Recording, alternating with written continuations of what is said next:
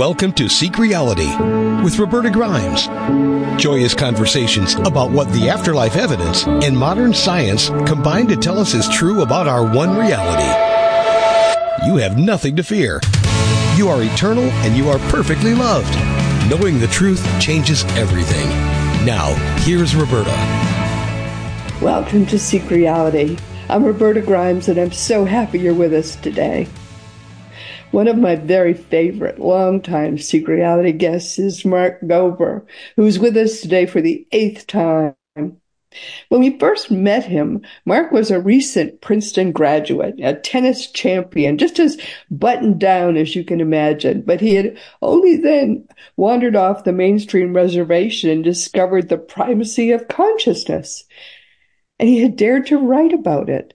He had written a truly wonderful, amazing book called An End to Upside Down Thinking, dispelling the myth that the brain produces consciousness and the implications for everyday life.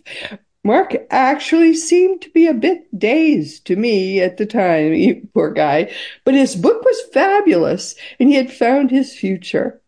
Oh my God, the rest is history. Mark followed that book with 5 more terrific books, each more extreme and even better than the one before it. The next 4 were An End to Upside Down Living, reorienting our consciousness to live better and save the human species. Then came An End to Upside Down Liberty, turning traditional political thinking, that was it, on its head to break free from enslavement. And End to Upside Down Contact was the one that followed it. UFOs, aliens, and spirits, and why their ongoing interaction with human civilization matters. An End to the Upside Down Reset. You can tell he's got no fear. The leftist vision for society under the Great Reset and how it can fool caring people into supporting harmful causes. And now comes An End to Upside Down Medicine. Oh, this is scary. And why consciousness is needed for a new paradigm of health. This latest book will be our topic today. This is going to take, as you can hear, I don't have my voice. I've actually been sick for a week. This latest book is going to take 2 interviews. Mark writes beautifully and he writes very accessibly. And best of all, every book that Mark Gober writes is a flat-out, amazing expose of the truth that almost no one else dares to seek and to find. Mark, welcome. I can't believe you can do this over and over again and do it so beautifully, but I'm so glad to have you back again with us. Well, thank you, Roberta. It's always nice to be with you, and I appreciate the lovely introduction. All right, I should begin by saying I've been down this week with my first cold, literally my first cold in more than 20 years. So I haven't finished this book. I read honestly every book of everyone I interview who writes a new book. I only managed to read a third of it before this cold hit me, and therefore we're going to do the second interview on 2/3 of the book. But the 1/3 I read knocked me for a loop. I'm married to a doctor I believed in until COVID hit, and I realized that the COVID vaccine was killing more people than COVID did. That shocked me, but I didn't realize that medicine has been killing more people than the diseases did a lot longer than COVID has. And this book shocked me as much as any of your books have shocked me, and I have only read a third of it. My God, what I did manage to read rocked me to my core, and I've only read a third of this book. The Spanish flu, it was the vaccine that was killing all those people. Mm-hmm. I'm going to have to ask you to do most of the talking because I'm already losing my voice, but talk, Mark, this is terrible. Well, generally, what am I trying to do in this book? I'm interested in understanding why people get sick or why people have symptoms of what we call disease. It's something every human deals with. We don't feel well. And I don't think that modern medicine understands this phenomenon very well. And therefore, from a spiritual perspective, which I'm sure we'll talk about on a future interview, that has big implications because if we're not fully well, can we enact our purpose? Can we fulfill what we're here to do in the best way possible? And secondarily, does illness point us towards something on a soul level that we should be learning about? So those are kind Oh of the my meta. goodness, yes, but they killed for thousands, for hundreds. Modern medicine is killing people. I never knew that until I read your book. Yes. Damn. And it comes from, there are many possible reasons in terms of the incentives, but I don't think modern medicine understands illness properly. And I'm not saying I do either. What I try to do in this book is present some ideas. And because the illness is not understood properly, then the remedies are improper. And that can lead to more harm than good. I'll say. But even going back to the Spanish flu, back to we tend to think of the medical community as heroes. Yeah. And they've not been heroes. That's such a shocker. And I don't think it's always intentional. The medical system. I don't think it's always intentional. No, I don't think it's always intentional. I think many people they're well-meaning, but the what doctors learn isn't necessarily complete. So, for example, going back to this question of why do people get sick? What's the cause of symptoms? That gets into some very deep questions about, for example, what are microbes? What are bacteria? What are these things called viruses? And much of what is learned in medical school, I think, is a superficial version of those things. And there are certain assumptions that are taken for granted. And then the doctors who are very intelligent people will work from those assumptions and they haven't looked at the deeper issues. So you mentioned Spanish flu. In the book, I go through many examples of illnesses that are believed to come from infectious diseases, meaning microbes that cause the illness. But in many of those cases, there are other possibilities as to why people were getting sick beyond just those microscopic organisms. And I think modern medicine likes to focus on the microbes. It's a very materialistic, reductionistic perspective where let's just find this enemy and we're going to kill the enemy. And once we do that, you're going to be well. Whereas health seems to be much more multifactorial in terms of toxicity in the environment, medications that can be harmful, electricity and electromagnetic radiation, nutrition. There's so many factors involved here, and that doesn't even get into consciousness, which I know you and your audience know a lot about, and I talk about that in the second half of the book. So it's a paradigm shift in terms of looking at things holistically rather than having a reductionistic perspective. Yeah, but wow. Over and over again, just in the third that I read, it was turning out that the doctors were all wrong about what was going on. I was floored by it and horrified by it to see that people were over and over again the Spanish flu. We see these tents, full of young people dying, and it turned out that that the people who had been vaccinated were the ones that were dying, and people who had not been vaccinated didn't die. And even more than that, I mean, this is 50 million deaths worldwide, Spanish flu. And there were studies done around that time. So this is the early 1900s, where they tried to demonstrate contagion, meaning if there is an infectious microbe that goes from person to person and causes this illness, that should be demonstrated in a study where you put some sick people in the same place as the healthy people and see if you can make them sick, because that's what seems to happen in nature, allegedly. And so these studies, they had people cough in each other's faces. And I go through the details from the Journal of the American Medicine in terms of how they tried to demonstrate contagion, and people were not getting sick.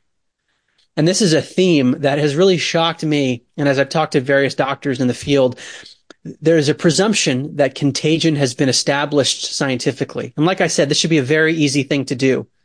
Take some sick people, put them around healthy people or animals, and see if they get sick. Or even another one could be, if there's an alleged viral infection that's airborne, put some of that in the air, and let's see if organisms get sick with the same symptoms. what seems to be happening, and a lot of these studies are very old, some are newer, is that the way they demonstrate contagion allegedly is to inject animals with a soup of cellular material. And sometimes it's injecting them in the brain or injecting them in the trachea, things that would cause symptoms on their own, to inject an animal in those places. And then the scientists will say, look, we just demonstrated that we injected this and now they're sick. Therefore, this is contagious. And those assumptions and the way the studies are run in terms of lacks of controls and lack of isolation of the virus first, these are things that I don't hear talked about in the medical community often enough.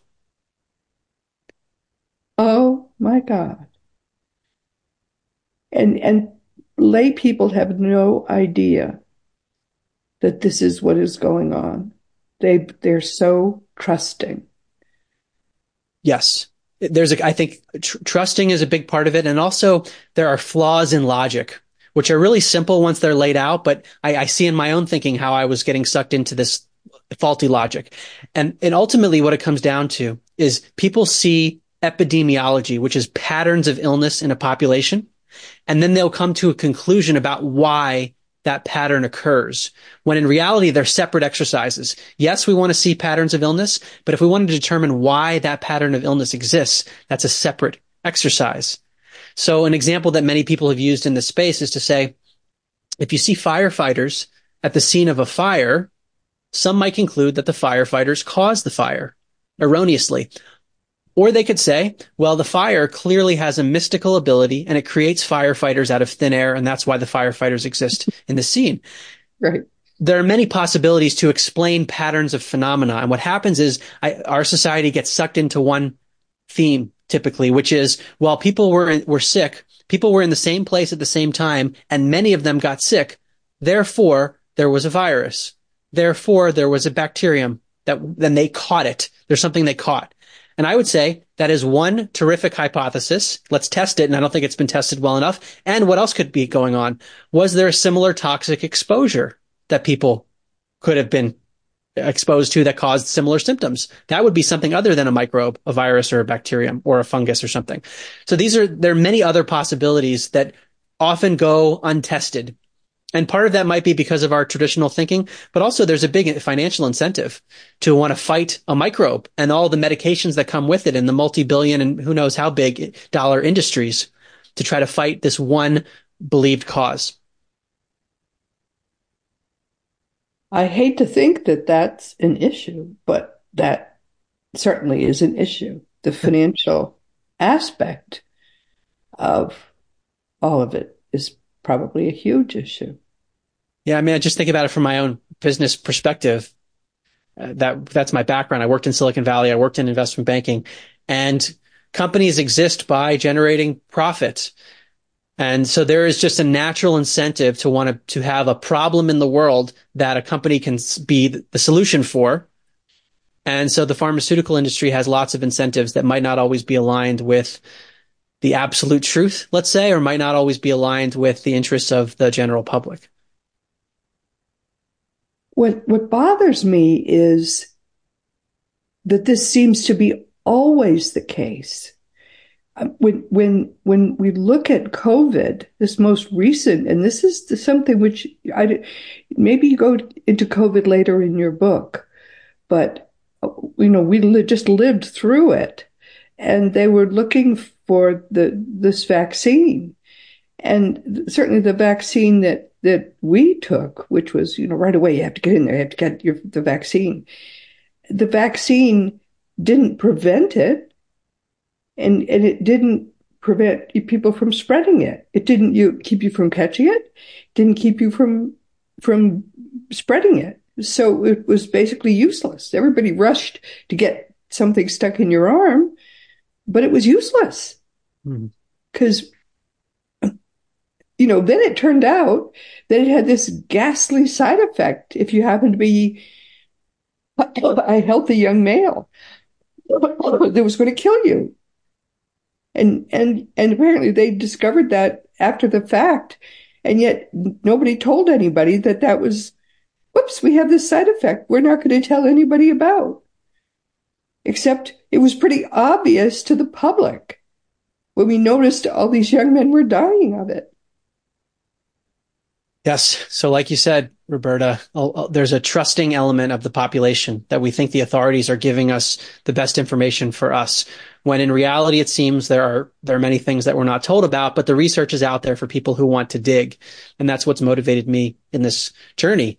But also with regard to vaccines more generally, there is a presumption that they're fighting against a microbe that is causing illness. And that's one of the things I'm questioning in the book, drawing on the work of many doctors. So again, this is a journalistic book. I'm not claiming to be the doctor here, but there are many doctors who are saying this as well, that the debate is also known as germ theory versus terrain theory. So germ theory is that there exist these microscopic organisms and they cause illness in people and can even make people sick, even kill people.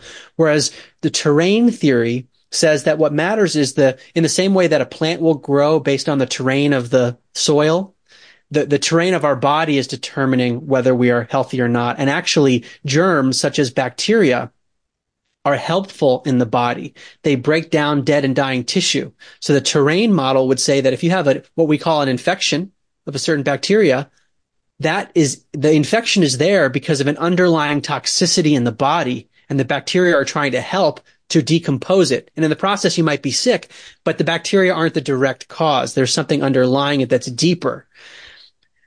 And with regard to, so bacteria are one type of microbe, and the terrain model would also say that fungi and parasites, they can show up when a person has toxicity, but they're actually cleaning up the toxicity. So it's a paradigm shift.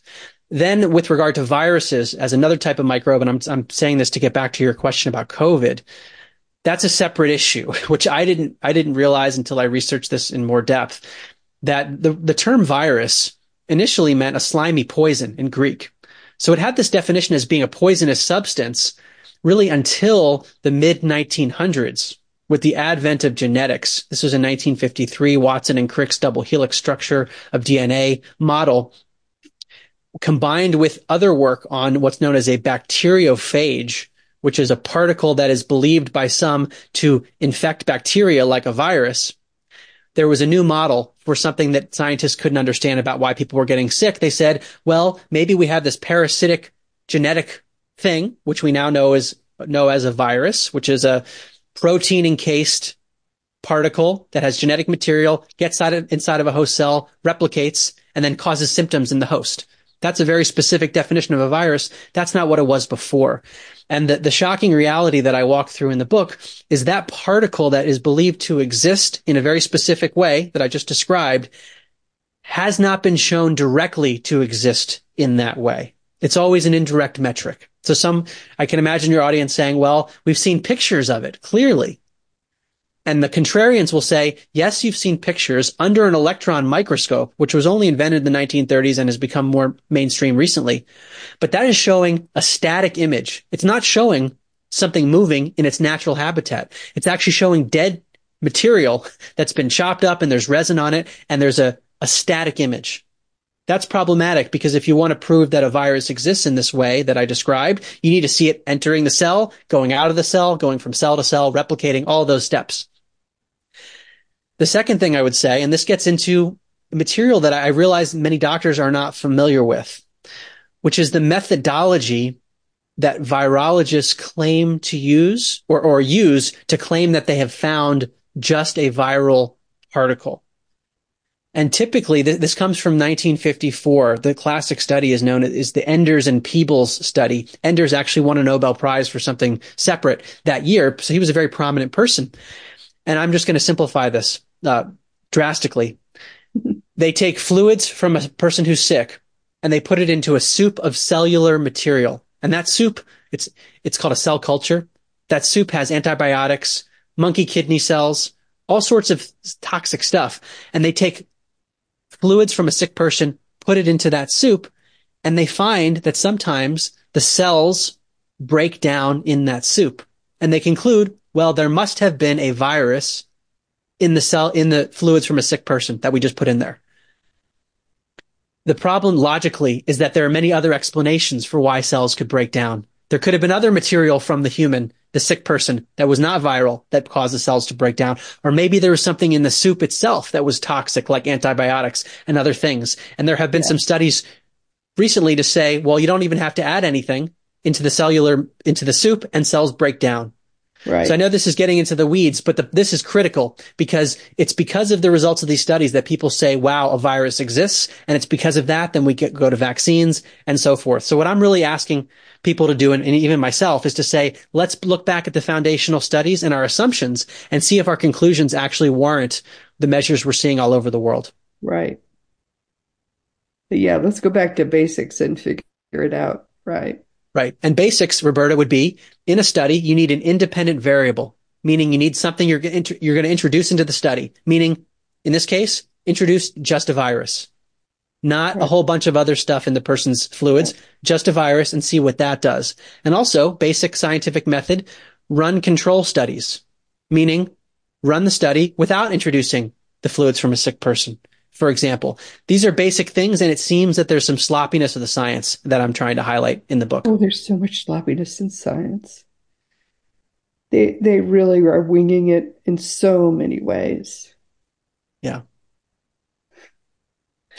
Oh, my dear. But I'm just shocked when you look back at what they have done and so many people have died unnecessarily. Hmm.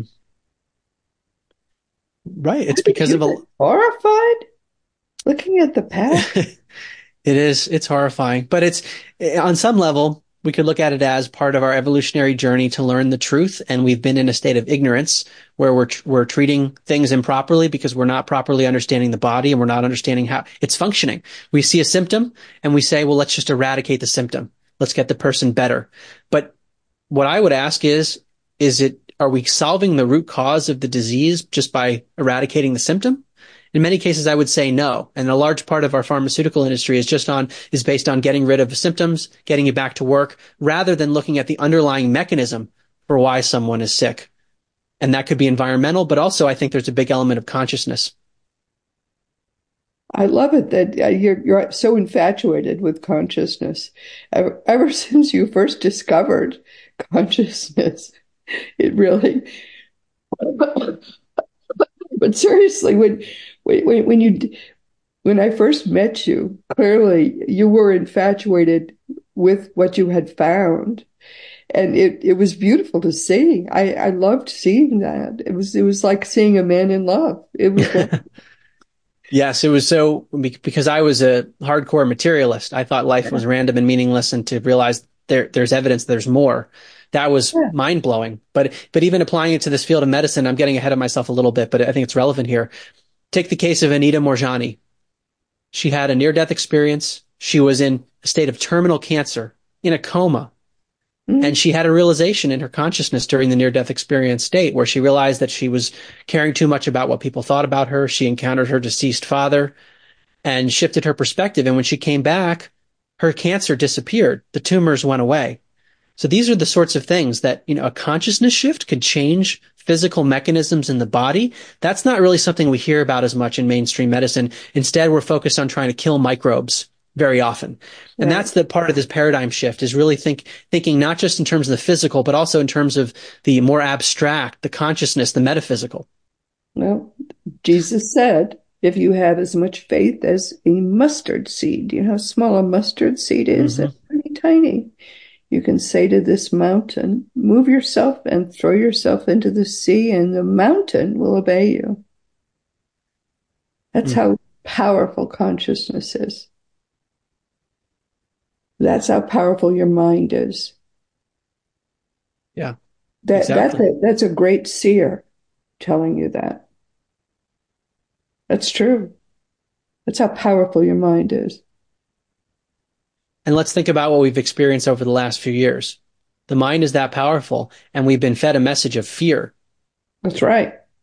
That's So what exactly right. What a powerful, powerful point you're making right now. And all religions have at their base what? They all have the same powerful negativity, Yes, fear. fear. And that's what Yes. we experience. So one has to wonder how much of what we experienced over the last several years was psycho-spiritual. Hmm. And if people are living in terror, can they manifest symptoms on their own? That's This right. is the sort of thing we don't hear that on the news. No, because the the the news, the people who run the news, the people who run science, the people who run our religions, all those people have the same basic misunderstanding of what reality is. Exactly. Exactly. So that's well, the way I structured the book is the first part of it is more from the materialistic perspective of even within the realm of just the material. I think medicine's getting it wrong. But the second part of the book is introducing consciousness, and that really blows the whole thing apart, which my hope is it will give people a sense of hope to realize that their own health is much more in their hands rather than thinking the authorities know all the answers, that we have the solutions within us. We can choose our dietary habits. We can choose our mindset. We can try to live a healthy life rather than saying the only solution is what they tell us on the news or what the politicians tell us.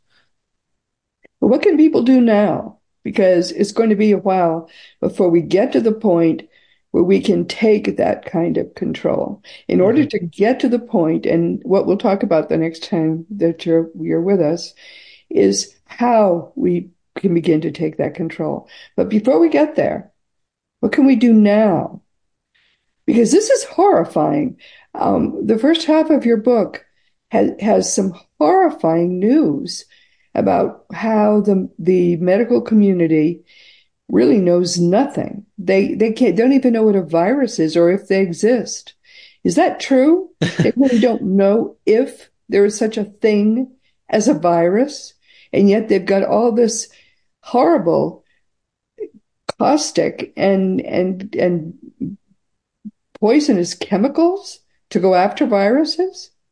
Right. Well, the way I would phrase it is that using the scientific method, a virus as defined as a protein encased genetic material that gets inside of a host cell and replicates and then leaves that cell and goes to other ones to make people sick. That definition. I understand. And you're telling me Yes, that does that exist?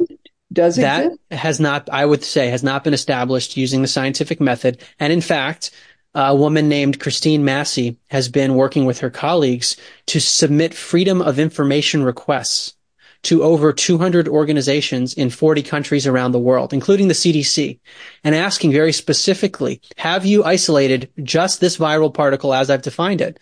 And the answer is they don't have any records for it because they say, well, that's not the method we use. We don't actually isolate a virus on its own.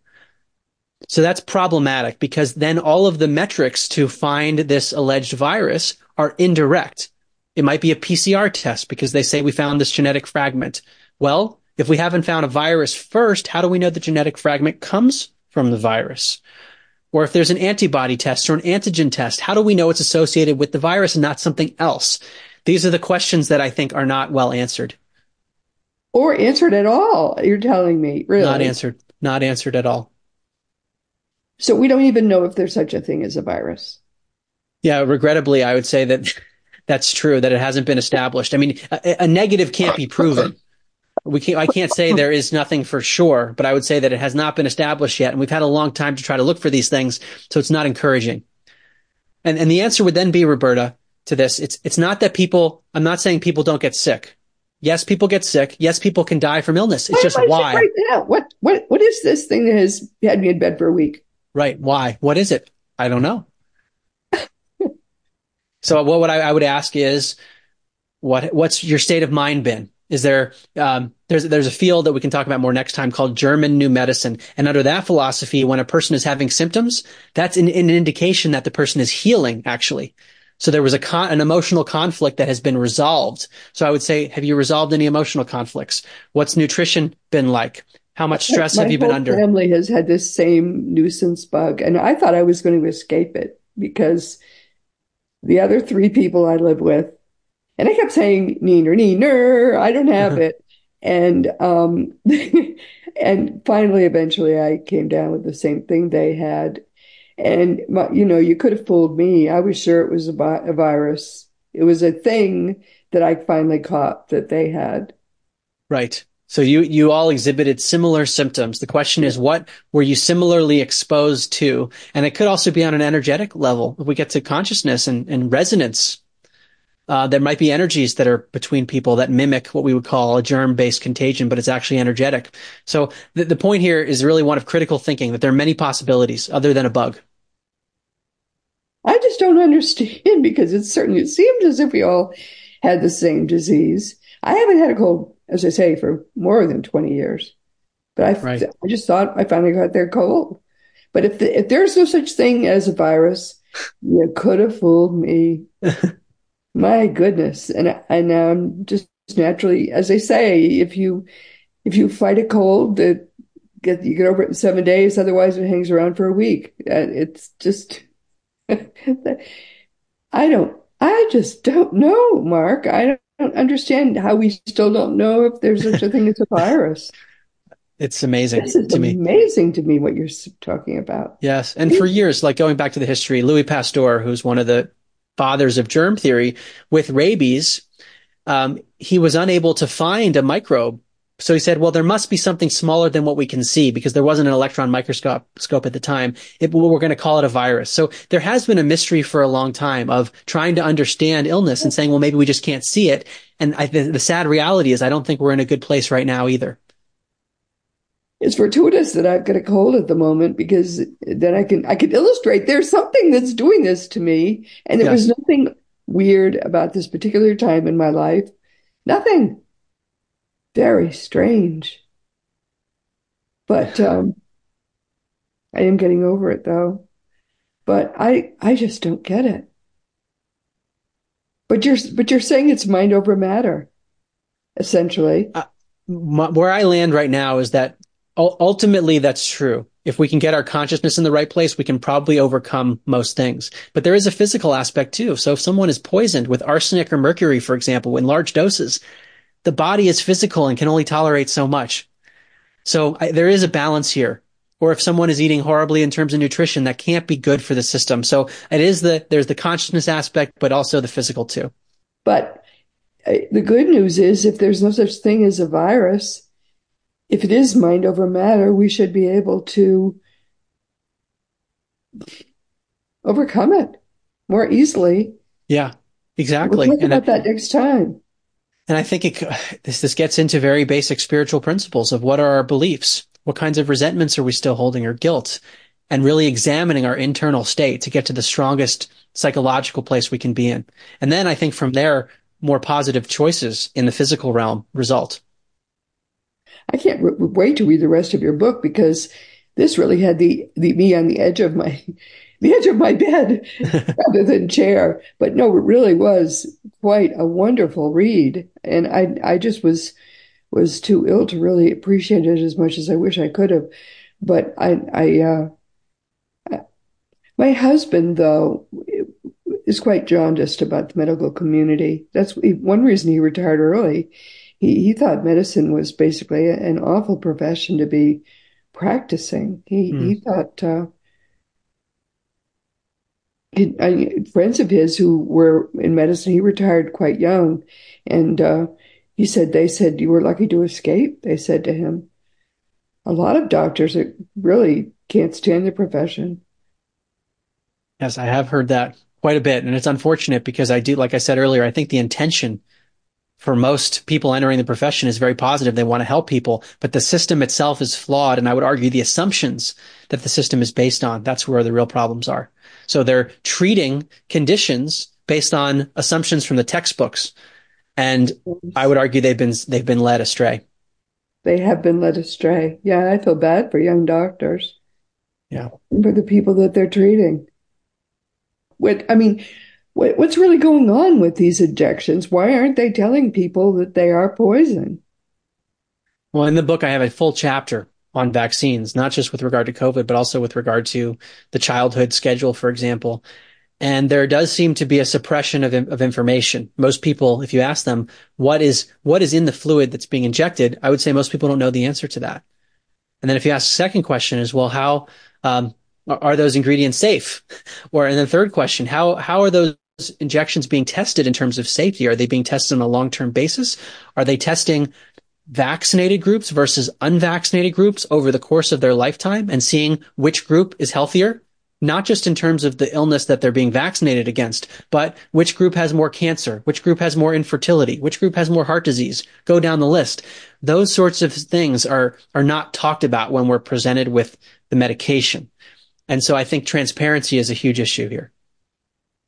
Myocarditis is a real problem in young men now, and in young men who have been vaccinated against COVID. And they're not telling people that's why so many young men are dying of myocarditis. We decided, my husband and I, and we're not young by any means, not to get any more COVID vaccines just for that reason. Mm-hmm. This is a scandal, and it's going to be called a scandal of historic proportions.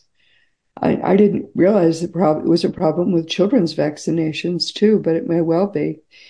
There also is a problem with young men and reduced potency. And I mean, I don't know how much of that is related to vaccines that they got when they were children. I just don't know. But yeah. Yeah, these are the questions that I think need to be asked. But there's, of course, a large incentive from huge industries not to want to look at these issues. So that's got to be a part of it too, is that there's so much money to be made from these medications that if it were discovered that there's a lot more harm than we're told, a lot of money would be lost. Speaking to young lawyers, there's a lot of money to be made. And I would start doing the research now, because some young lawyers are going to become very rich, just like the young lawyers who ought to start doing research into filing lawsuits in the transgender field. Yes, huge lawsuits. I would start ready to file those lawsuits now. And we just have to hope that the court systems are fair.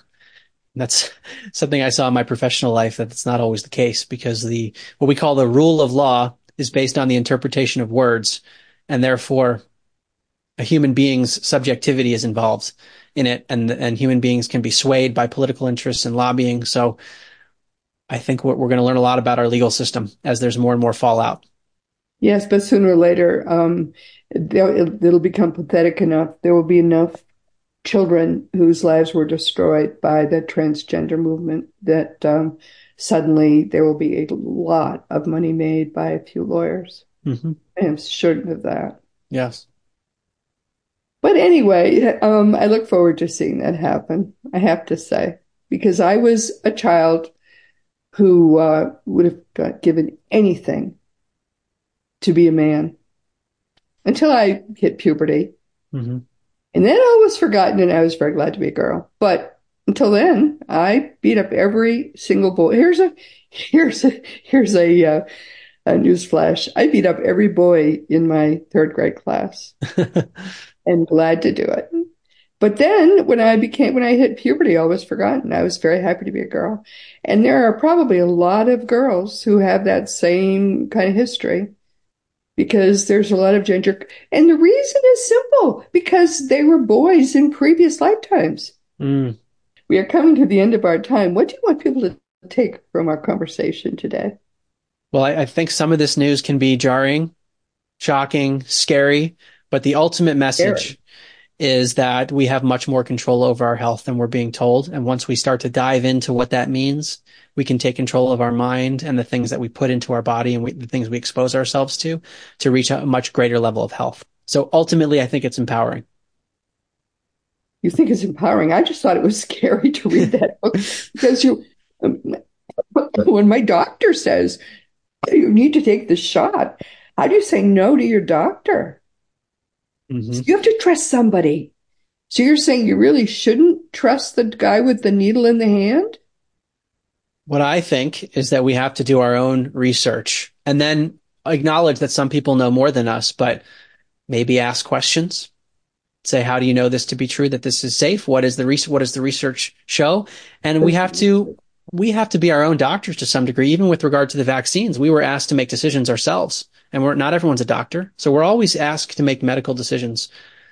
And so it's a combination of learning who to trust by doing our own research and then having to trust our own intuition and look at things on our own. So it is okay to say to your doctor, wait a minute, before you stick that needle in my arm, I'm not sure. I'd like to know more. Yeah. I think that's a prudent thing to do. I don't know how every doctor would take that though, because there's a stigma around asking questions with vaccines in particular, but really any medication where the doctor is often the authority figure that is supposed to know. So hopefully Especially when they get that thing around their necks, that's yeah, supposed to say they know everything. yeah. But And when maybe not.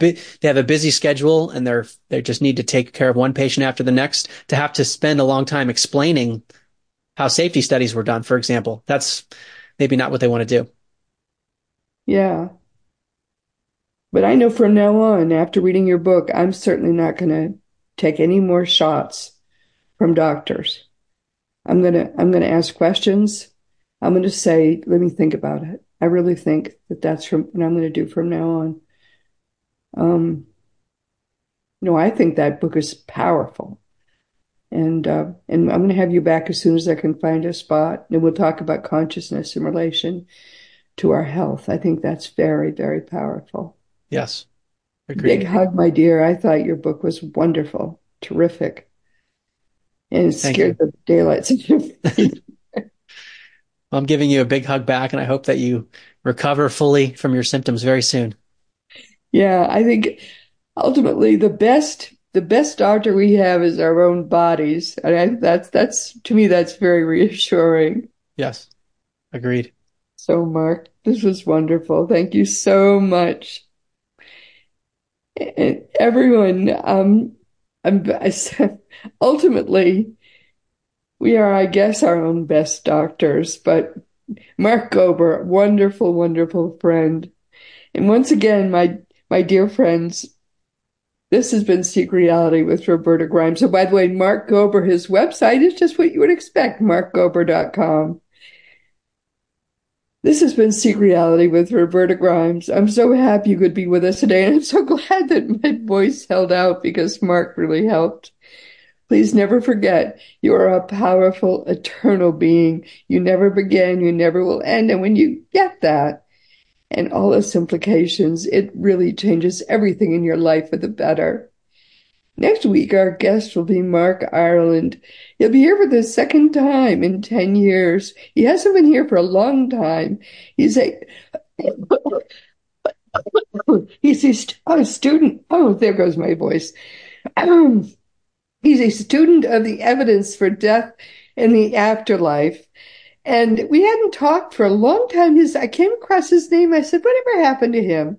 And looked him up, and he's doing a lot of evidence research still. So I asked him to come back and tell us what's new, and I think you're going to be interested in hearing from him. So we're going to catch up next week.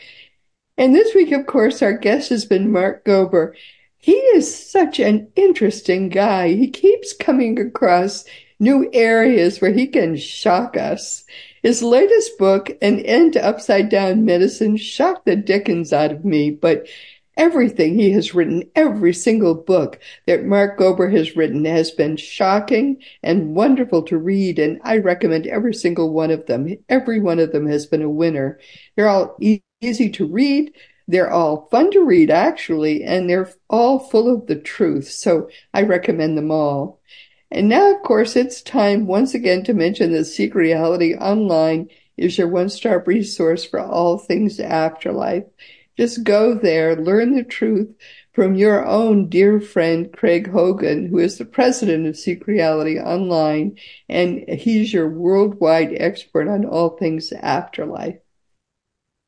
Teachingsbyjesus.com is your one-stop resource for all the beautiful divine truths that are brought to us in perfect love by the greatest teacher of all, Master Jesus. Now it really is Jesus's turn as the religion that was created by the Roman Emperor Constantine and not by Jesus finally dies. The genuine teachings of Jesus can at last come alive for us all, and there is stuff going on there, so check it out, teachingsbyjesus.com. As you know, Well, I think you know what all my books are by now, so I don't have to recite them again. But if you want to talk about any of my books or talk about anything at all with me, just go to the green contact block on robertagrimes.com and send me an email. I answer all my emails, but it can take a while because I get so many. Just be sure to give me your correct email address, because if your email bounces, if my email to you bounces after I've sent you an email, it makes me sad, because that means that you won't hear from me and you'll think I didn't write back, but I did. And of all of the more than 500 past episodes of Seek Reality are available wherever audio podcasts can be found. And you can listen to new audio episodes each week with the Seek Reality app that you can find wherever free apps are available. You can see new video episodes each week on Roku or Fire Stick, YouTube, and elsewhere. And meanwhile, this has been Seek Reality with Roberta Grimes. Please enjoy and make the most of this week wherever you are, and know most of all that you are a powerful, eternal being, and you most of all in this entire world and in this whole universe. You are infinitely, eternally, and perfectly loved. You've been listening to Seek Reality with Roberta Grimes. Roberta blogs and answers questions at robertagrimes.com. Join us every week as we explore what the afterlife evidence and modern science combine to tell us is true about the one reality we all share. Knowing the truth changes everything.